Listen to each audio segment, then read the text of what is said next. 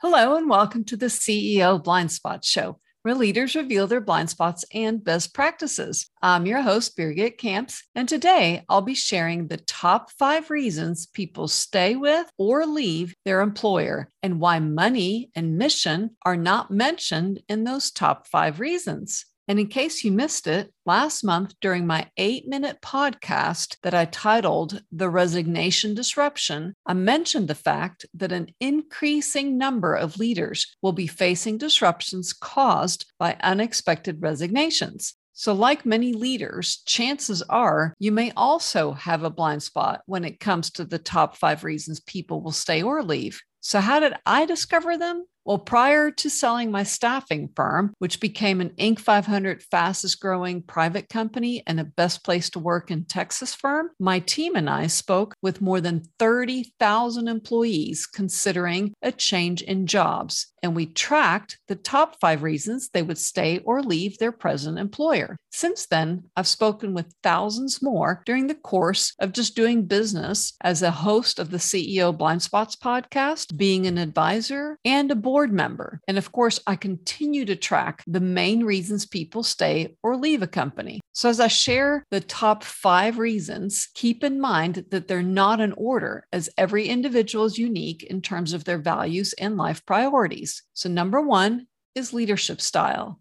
2 is career growth opportunity. 3, job satisfaction. 4, work-life balance. And 5, location, which includes working from home as an option. And lately, number 1 and number 5 seem to always be listed among a person's top 3 most important employment criteria. So under leadership style, what's meant by that is they look to see, is their leader collaborative or more like a dictator? And then they also are looking to see how their leader expresses their values. In other words, do they provide good health insurance and benefits, good vacation options? And these days, people are especially focused on what are their leaders' political, racial, and religious views, and how are they enforcing policies around vaccines and masks? So as you can imagine, a lot of leaders are struggling with that right now. Having said that, you may benefit from hearing how some of my previous podcast guests have led Derek Fletcher. He actually retains people by occasionally doing their job so that he can better understand what they're dealing with, what obstacles they have, and how to better help them.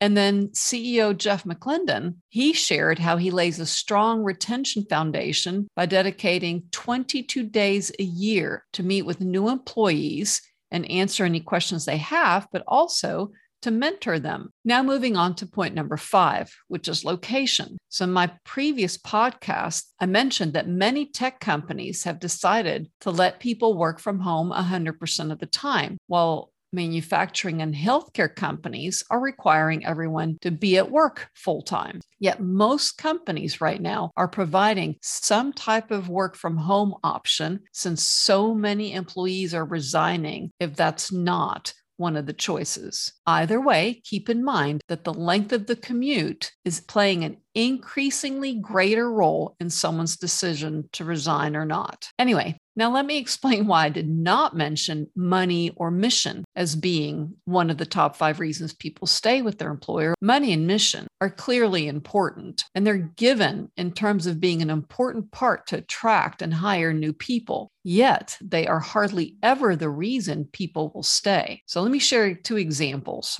There was one company whose leadership team contacted me for help after they were surprised by the number of people who were resigning, especially because they thought that they had found the answer to retaining them, which was in their mind to pay them more money and in addition give them a bonus to stay through the completion of a project. But instead, several resigned anyway prior to the completion date, and many turned in their resignations within days after receiving their bonuses. So thinking that money alone would keep people was their blind spot. Then I asked them if they remembered why those people initially accepted the position at their company and what is currently important to them in their careers. You can imagine I got a bunch of blank stares. I shared with them that unless what their company has to offer matches at least 3 of the top search criteria for the team members, it's predictable that they would leave soon or as soon as they found another employer that was a better match. So when I shared with them the top search criteria that most people have, I asked them to speak with their key team members to discover what the top 3 most important ones were for them. The result was that they immediately increased their retention percentage. So now you may be wondering why mission is also not part of that top 5 list. I will answer that with another example. So after selling my staffing company, one of the clients that I advised asked me if his foundation could retain my services to help Christian nonprofit leaders. I was delighted to be able to contribute in that way. And I was also curious if those Christian leaders were retaining people because of their mission. But soon I realized that a lot of people would say that they accepted the job because mission was important to them or they felt called to be there by God. Yet,